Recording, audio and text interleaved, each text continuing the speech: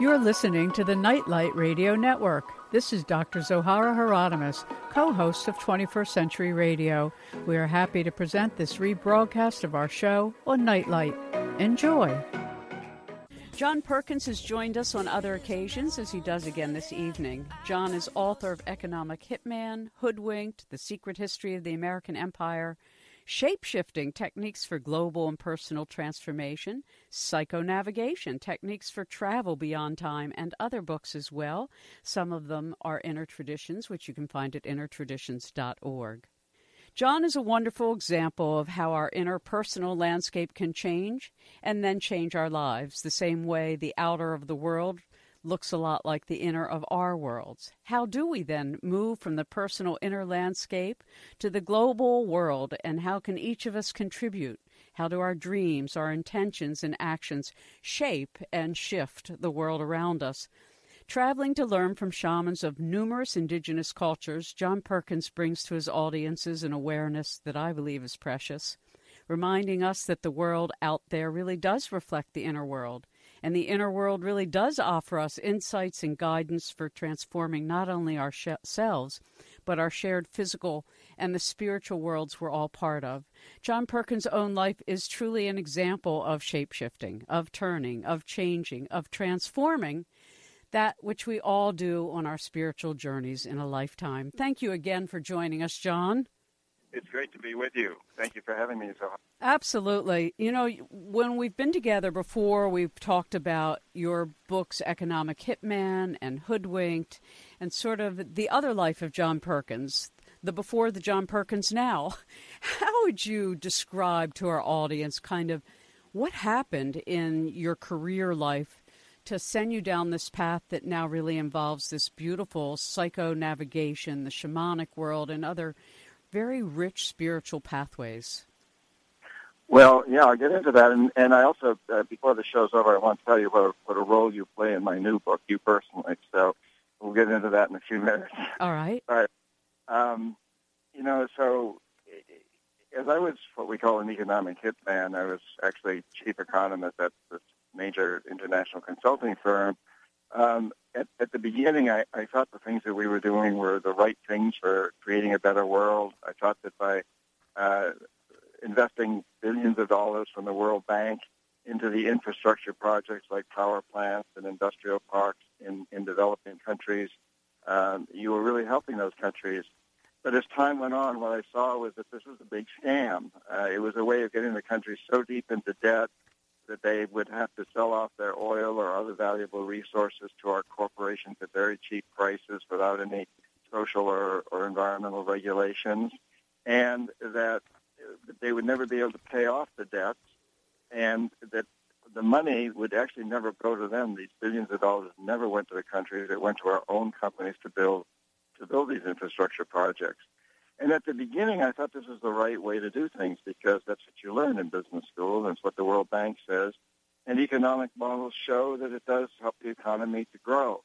What the models don't show, and what I began to realize as time went on, is that all this was really doing was helping a bunch of very rich families in these countries, as well as our corporations, get richer and richer and more powerful. Meanwhile, the poor and the middle classes were getting poorer and poorer. But it took me a while to realize that. And once I realized it, then I realized that I had to get out, and that's when the transformation really began to happen. How old were you at that point? Well, I went into that business when I was 26 years old. I was in for 10 years, so it was during that period of my basically late 20s and early to mid-30s that this was going on. And, I've been through all the schooling. I've been in the Peace Corps. I've been in Ecuador for 3 years. So I've been around a bit, but I was pretty naive about the way the business world operates. Mm-hmm. And in fact, most people are in that business because business schools make people naive. They don't really teach you what the real world is about out there. Right. No, they teach you to take part in the models that already exist, and the models are hierarchical, exploitive, oligarchies, something I covered ad nauseum for almost 20 years of my life and 10 years every day of the week. So, we're on the same page from a different vantage point. And I always found it a challenge as a person with a deep spiritual calling and yet also a political and economic astuteness to bring those two aspects of myself into play in a way that was balanced, which is one of the things actually that has intrigued me about sort of looking at you as one of these adventurers who has been able to still comment. I follow what you write, and I was reading a recent piece you were writing about, our bad habits, and then you list Iraq and Cuba and kind of, once again, what is a war economy for and why are we doing this? Yeah, well, and that's what I wanted to tell you is that, you, and the last time we talked, you kind of coined the phrases for me of a death economy and a life economy. And I'm using that a lot in my new book and these days, and I'll be crediting you with that in the new book. But, that really comes down to the crux of it, that what we're understanding today is that we've created a global catastrophe economically for most of the people of the world. It's an absolute failure. It's a success for a handful of people. The 85 individuals who have more assets than half the world, and if other people, it seems like a success for them. Ultimately, it won't work for them either. But the fact is, it's an abject failure in every other way, and we've really created this death economy, which is based on warfare or the threat of it, and ravaging the earth, tearing up the very resources upon which our economy depends. Exactly. I've been studying the white spirit animals of the world. I have an interest in, they all came to me en masse in a single vision and said, write our story. So there's the white tiger and the white lion and the white buffalo and the white elephant, et cetera, et cetera. And they're all like epicenters of ecosystems around the world. They all are deeply part of shamanic traditions in the regions in which they exist, and they all speak to prophecy of this transformational time period. And interestingly enough, most of the lore and mythology associated with them has to do with a prior glacial age, and that it's heralding such major earth changes. We're in this interglacial period, and that we're moving into a glacial age. So if we could sort of shift gears to this beautiful work you do as you travel the world now and helping people find their inner navigator, the way the shamans have for millennium. What is it when you say that somebody is practicing shamanic practice or somebody is shape-shifting? Well, there's a lot of answers to that question, Zohara. I think the simple one to start with is the definition, the simplest definition that I know for a shaman that I like is a woman or a man who journeys to other worlds. And you can say prayer is that, meditation is that, just inspiration is that. Anybody who writes a book or a song or music is gathering information from other worlds. In any case, the shaman journeys to other worlds and uses the energy, power, and wisdom from those worlds to affect change in this world. So, yeah, I think probably everybody journeys to other worlds, daydreaming, thinking, dreaming is going to another world. And then there's, priests and meditators and yogis and people who do that on a sort of a professional basis. But the shaman must always use the information that she or he gains, the energy, the power from those journeys to affect change in this world. And people think of shamans as healers, and yes, a lot of them are, and so they affect change in their clients, but cults are trying to help them get better. But shamans throughout the world also have done a great deal of work on affecting change in environments and social attitudes amongst their people, their tribes, their clans. And so right now we're at a time in history where we really, really need this. And they talk about shape-shifting as occurring on three different levels. One is the cellular, the biological level, shamans shape-shifting into jaguars, which a lot of people have a hard time believing, but healing a wound is a cellular shapeshift. Getting cancer is a cellular shapeshift, and a lot of us know of people who've seemed to have miraculous cures of cancer. That's the shapeshift. That's the cellular biological shapeshift. Then there's the personal shapeshifting, being more of who we most respect about ourselves, being a better writer, being a better dancer, being a better spouse, whatever, and getting rid of addiction. That's just personal. And then there's the institutional. And right now, and they all come together in many respects, but right now that institutional one is so important because around the planet, people are waking up. We're in this consciousness revolution where people are really waking up to the fact that this system just is not working. That we've got to change it, that the oceans are rising, the glaciers are melting, species are going extinct at incredibly fast rates, our economies are not working. People are waking up to that, and it means we need to change our institutions. We need to change our story, basically. When all of us look out at the world and we can see the decimation, and certainly this show has been committed to talking about all the wonderful discoveries that have already been made, whether it's in sustainable energies or in biobiology, which is eco-housing, or holistic healing, or as you speak of traveling to inner worlds, outer worlds, off planet, in planet, and that truly it is a radical moment when sort of all the rivers come together within each one of us. But I think for everybody who has been working for change their whole lives, and I interview many activists who are eco-activists or social justice or political change agents, sometimes it's very difficult to find one's bearings while some things are coming apart, trying to birth new things. And I thought perhaps as you do for some of your workshop attendants, you give people some other tools about these levels you've spoken of. So there's this biological level, there's the personal ourselves, there's the institutional. How does any one of us change ourselves?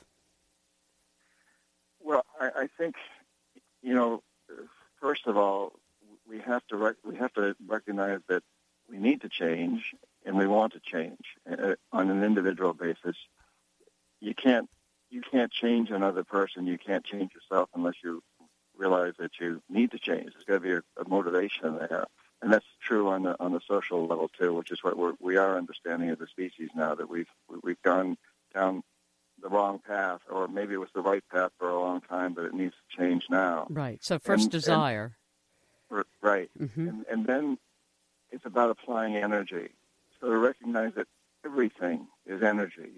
Basically we're comprised of energy. That scientists tell us that we're 99.999% air. A lot of people think water, but that's basically air, H2O. And they used to say that the other 0.0001% were subatomic particles. But now quantum physics say that other 0.0001% is a probability of energy, and how we direct that energy is what's important. So we're mostly air, and then a little bit of probability of energy. What are we? We're what we choose to be and where we direct our energies. And I think it's really important for people to understand if you're angry, if you're upset, if you're feeling jealous, if you're feeling any of what we call the negative emotions, to recognize the power in those. And if you're discouraged by what's going on in the world, recognize the power and to understand that emotion is just energy. And now what's important is how do you direct it? You've got it. Don't try to deny it. People say, I don't want to be angry. I don't want to be jealous. I want to be forgiving. Well, okay, good. But if the anger is there, the important thing is what do you do with it?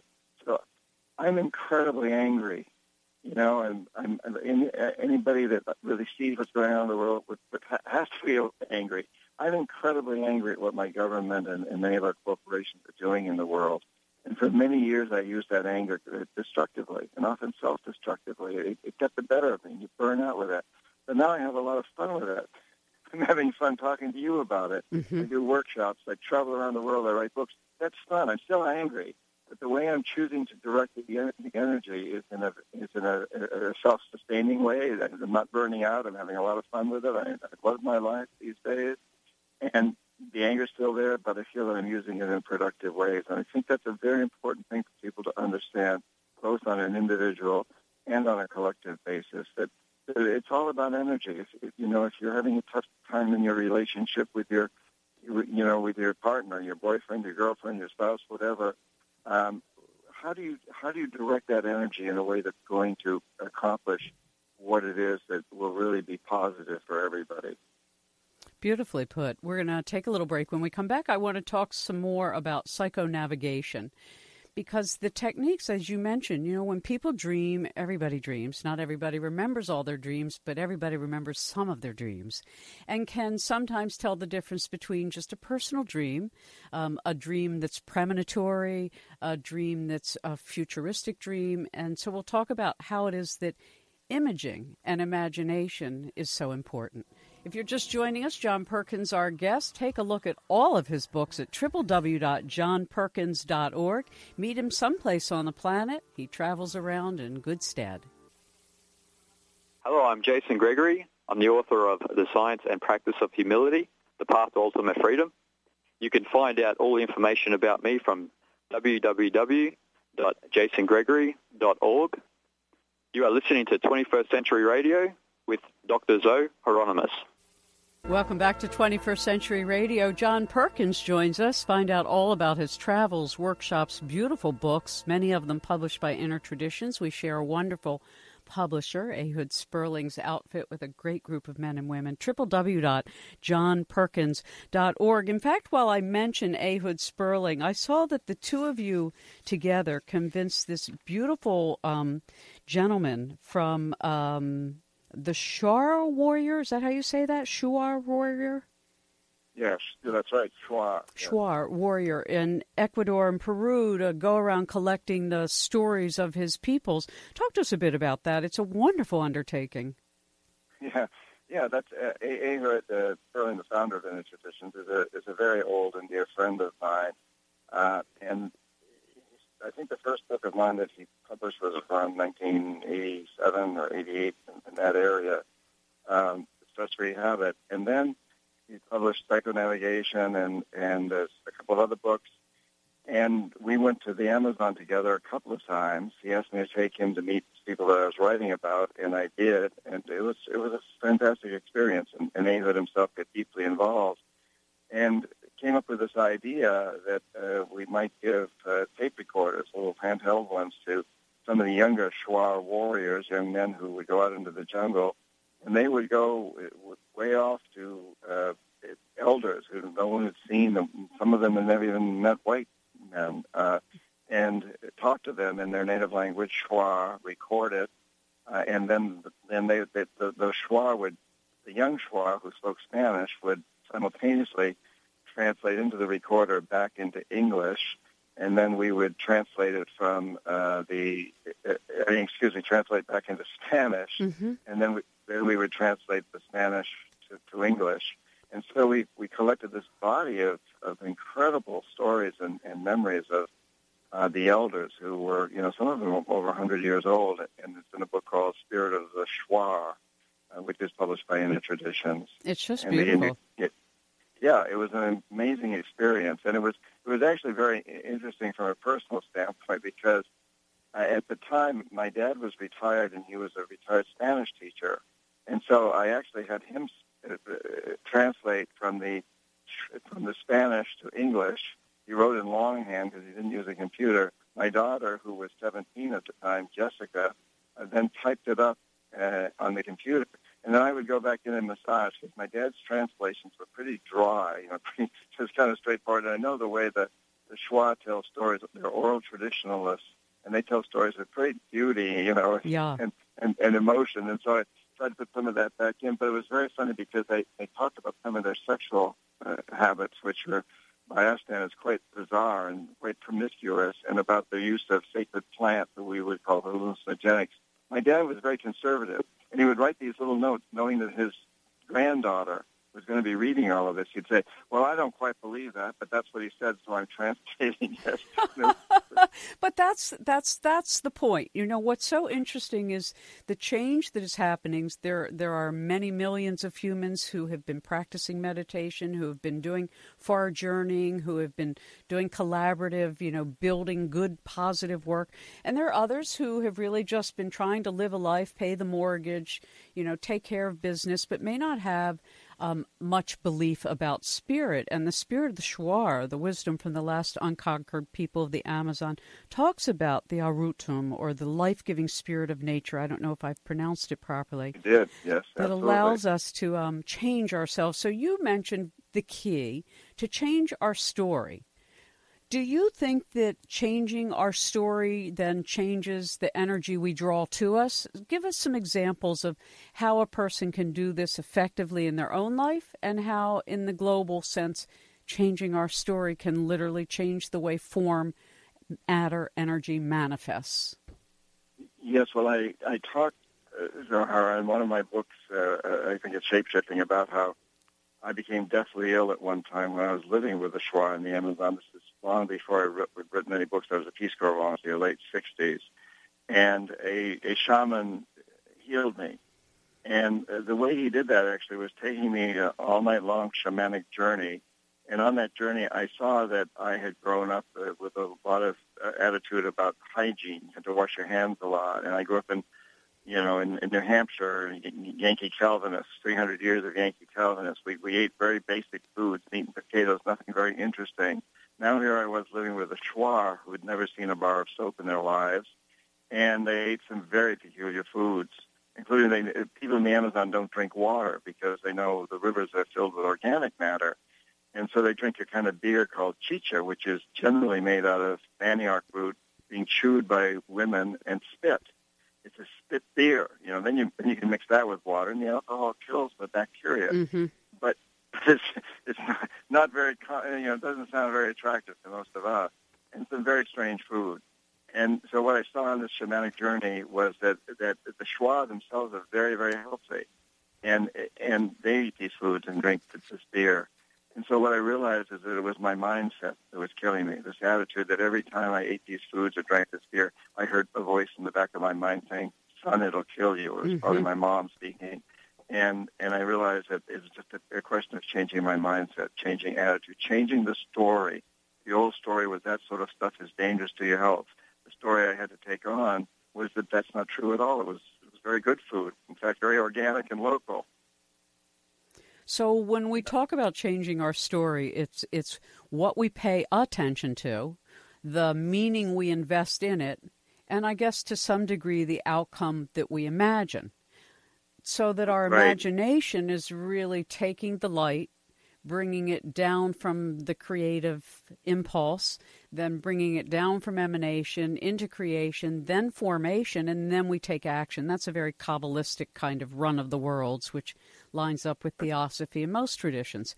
So that we are these multidimensional beings, and you said, well, if we recognize that our biology, our DNA, is just light, then you're saying, as many have said, that we can change our biology with our attention. Exactly. And, the story which, if I could have gotten to a medical doctor, but I was deep in the jungle, so there weren't any available, that would have been a totally different approach to solving my problem, which probably would not have solved it in the long run. It would have solved it temporarily. Perhaps I would have taken antibiotics or something, but I would have gone right back into it because it was a state of mind. So by changing my dream, and the Shwa and most indigenous people that I work with around the world are dream cultures. They understand that the dream, it doesn't have to just be the nighttime dream. It's our dream of the world. It's our vision of the world. It's our imagining of the world. It's our paradigm.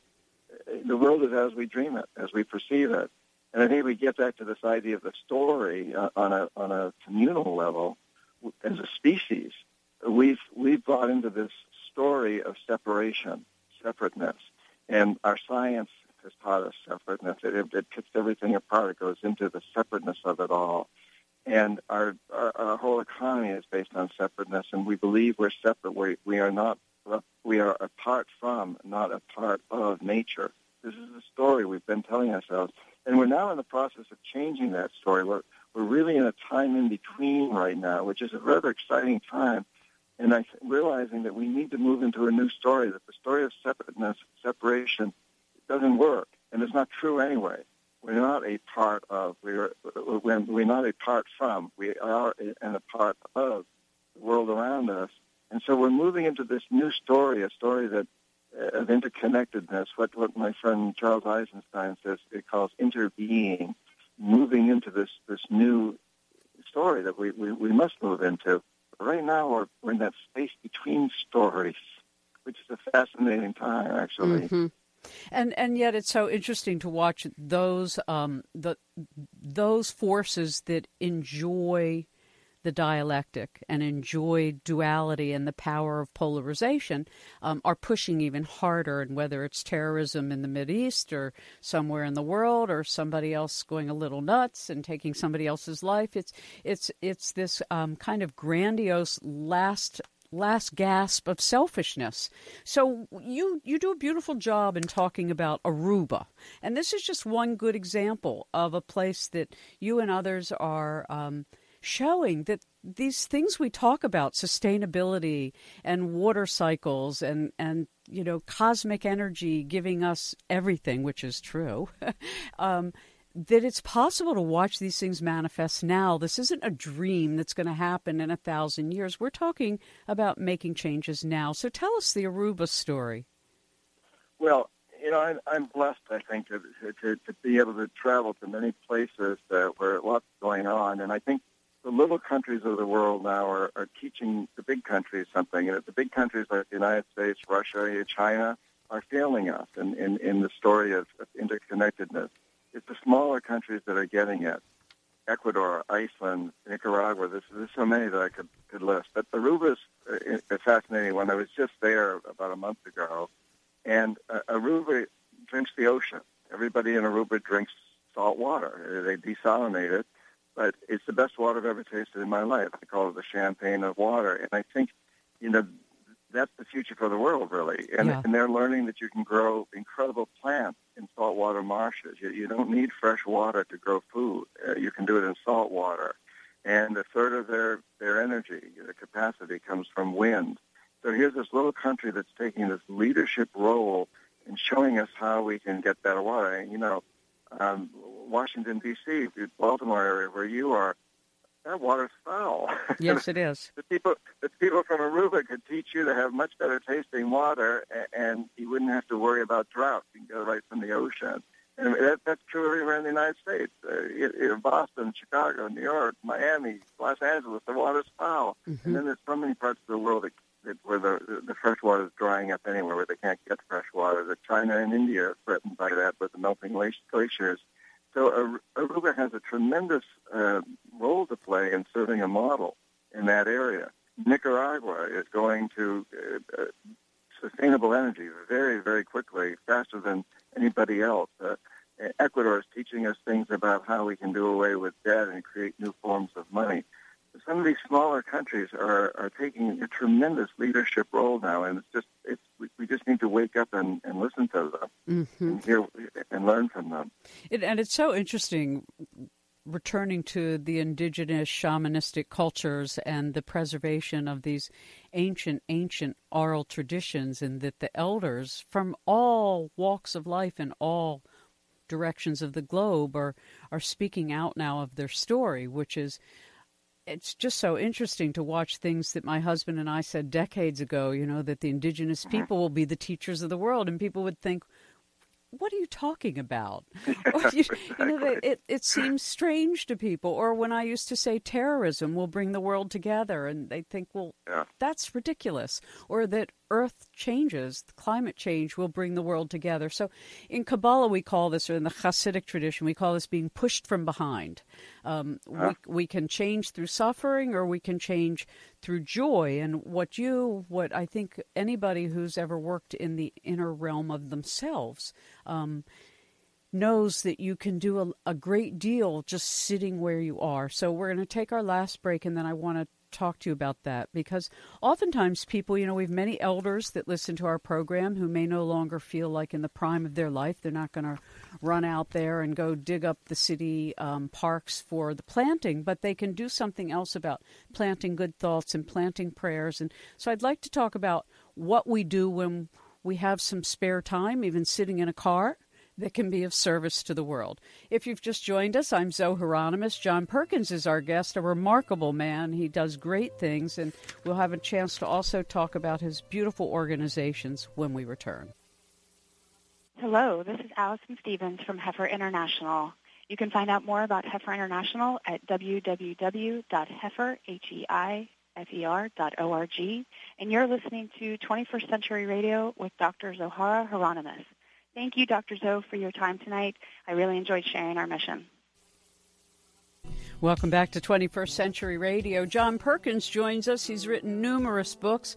I encourage you to visit his website, www.johnperkins.org, and pay special attention to psychonavigation, techniques for travel beyond time, Shapeshifting, techniques for global and personal transformation, and a new one about a great stress-free habit. So, John, I want to come back to before the break, when people feel so overwhelmed by the enormous change that we are all called to be part of, each in our own small way. No, none of us are going to do this alone. We're all going to do it together. How can an individual who feels they have no extra time, they're not going to workshops, they're not going to meditate, but they want to be an agent of change, what can they do? Well, it's really a very personal thing. I think. First of all, there's a generic answer, and that is to recognize that it's the corporations that are running the world. It isn't politicians, and we vote for politicians, and then they do what their corporate masters who provide the campaign financing tell them to do. And we need to keep putting pressure on politicians. So if people are interested in working through politics, I certainly encourage that. But also to understand that corporations are behind all of this. And so everybody can get involved in changing corporations, because the marketplace is a democracy if we choose to use it as such. Every time we buy something or decide not to, or invest in a pension plan or mutual fund or directly in stock, we're casting a vote in essence. And so, anybody can, in this day and age with computers and in the internet the way it is, can organize a consumer campaign.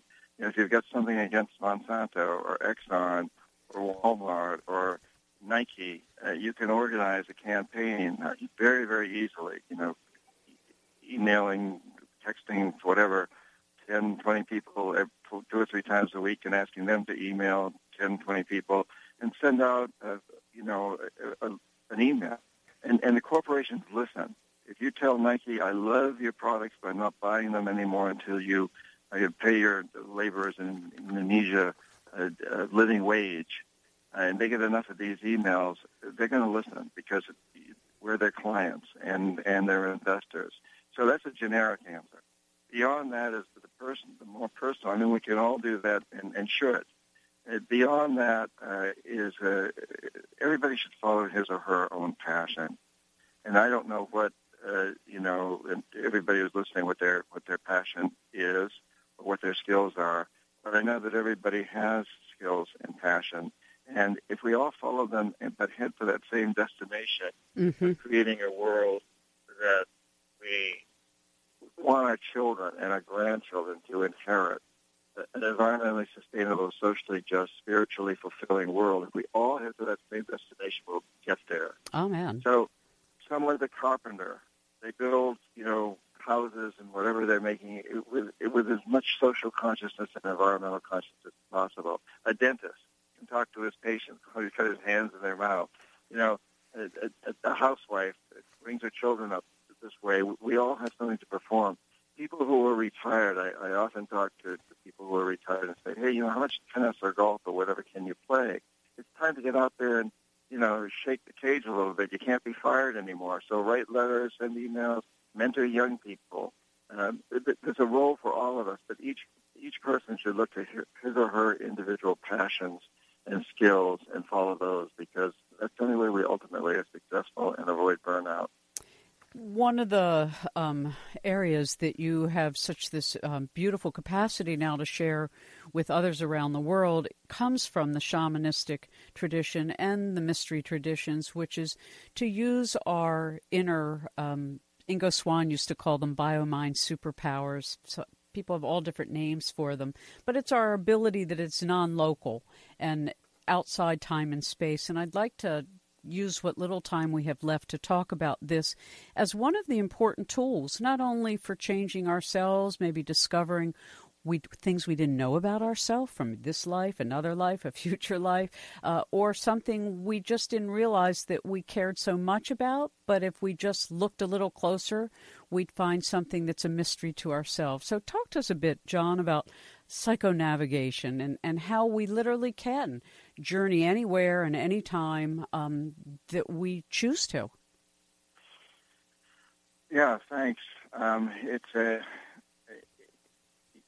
It's no secret, but our science and modern industry is often tried to discourage people from understanding the power that we have to shapeshift, to psychonavigate, and yet the story after story after story of how incredibly powerful this is.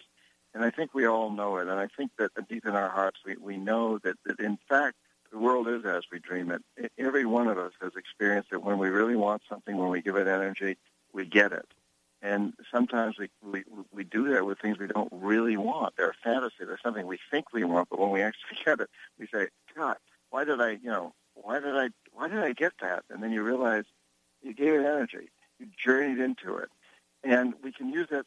And so it's important to give energy to the things we know we really want, not just the fantasies. And we can enjoy those on the kind of shamanic level, but we don't want them to actually materialize in this world. And we can truly see this too on a global level. If we are convinced that the world is filled with enemies, that there's all them out there, the terrorists, the people who are trying to destroy us, and then we're going to create a world of violence. We're going to continue to have this death economy, a war economy. But if we truly understand that we are all living on a very fragile space station, that unlike the one our astronaut built, has no shuttles, we can't get off, and everybody's in it. Whether you're Muslim living in the Middle East and a member of ISIS, or whether you're here in the United States, we're all facing the same dilemma. And if we can come together and realize that the solution to this is love, it's truly to create a new story that's about love. And one of the organizations I founded, Dream Change, is having a huge, beautiful love summit for corporate executives to teach that the way to have successful business is through compassion, through following a public interest. And that exactly grew out of this journeying process, this dream-changing process of realizing that it is going to be love and compassion that will create the new story, the story of interbeing, interconnectedness, that we know now that we must connect if we're going to survive, that we must complete if we're going to survive as a species.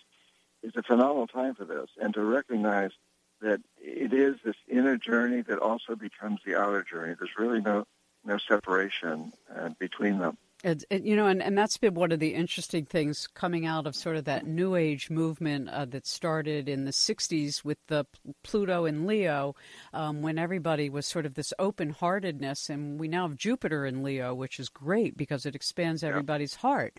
But we also have this extraordinary square between Pluto and Uranus that is bringing transformation so quickly and with such unexpectedness sometimes that oftentimes people want to grab on to the old when the old isn't what's stable. So share with us, if you don't mind, just some guidance about how we can create even internal places to go, or places we've seen that we love, a beach, a place in the mountains, and why these places, when we bring them to mind, actually strengthen us and reconnect our soul and spirit to the spirit of the land. Tremendous power in all of that, and I think what you said at the beginning about the planetary alignments, we're truly entering the age of Aquarius now. And we got a piece of it back in the 60s, and now we're really going into it. And every indigenous culture that I've ever worked with or studied with or been with, and I've done that with indigenous cultures on every continent except Antarctica, where there aren't any, tells us that we've entered this time for the potential for huge transformation, to a change of consciousness, basically, in human beings. And, I think that for each individual, to recognize that you have that, there's a sacred place in you, or there's a lot of them that you can go to at any given moment. Whenever there's a problem that you can seek advice there, the advice will come. Some place within you that you can just journey to. You can call it meditation, you can call it psychonavigation, but you go into this place where you feel absolutely safe and secure. And while you're in this space, you can call on help, and you'll get it. it comes. I've taught this to corporate CEOs. I saw it to New Age people. I taught it to all kinds of people. It's very, very powerful. The information is there. A renowned scientist, Thomas Edison, one time said, I didn't invent the light bulb. The idea was out there. I just tuned into it.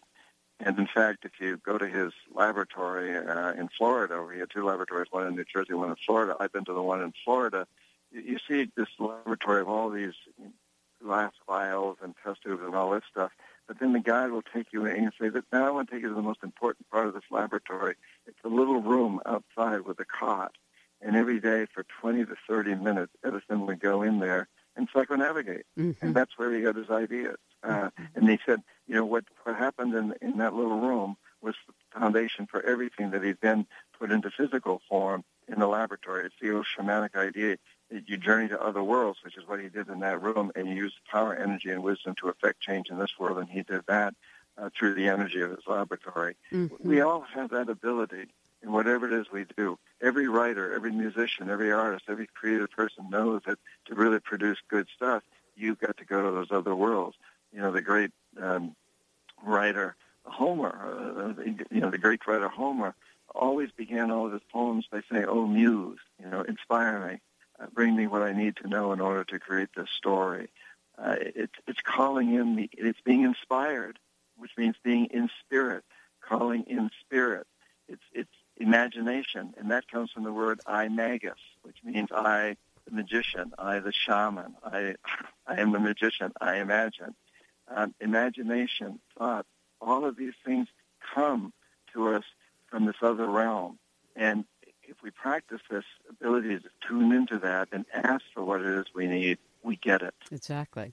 And it always comes back. It's been interesting to me for 25, almost 30 years now, interviewing all these quantum physicists and technical, scientists, and then you interview the spiritists and the meditators. And it doesn't matter what field of work people have come from our vantage point on 21st Century Radio, almost 30 years now, it's unity consciousness, as you pointed out. And interestingly enough, in prophecy, the cornerstone in Judaism of prophecy is humility.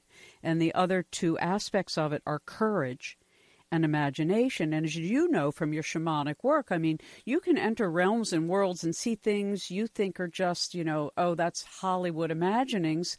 And then you realize that, no, it was the artist actually picking something up that does exist in other spectrums. And so this multidimensional world that you can enter is so vast that our culture, I feel, unfortunately, has scared everybody with Hollywood images that are so destructive, rather than knowing there's such great love, such great peace, such great wisdom, and so many beautiful elder beings on the other side, and ascended masters who want to help us, that I really encourage everybody to sort of try to get rid of that fear of what you can't see and ask with love that what you can't see come to you. And it's really about what we ask for and what we accept, isn't it, John, in large measure? I totally agree. And, a real indication of what you said about the fear-mongering of Hollywood is the prophecy of 2012, which Hollywood interpreted as doomsday, the apocalypse and all this.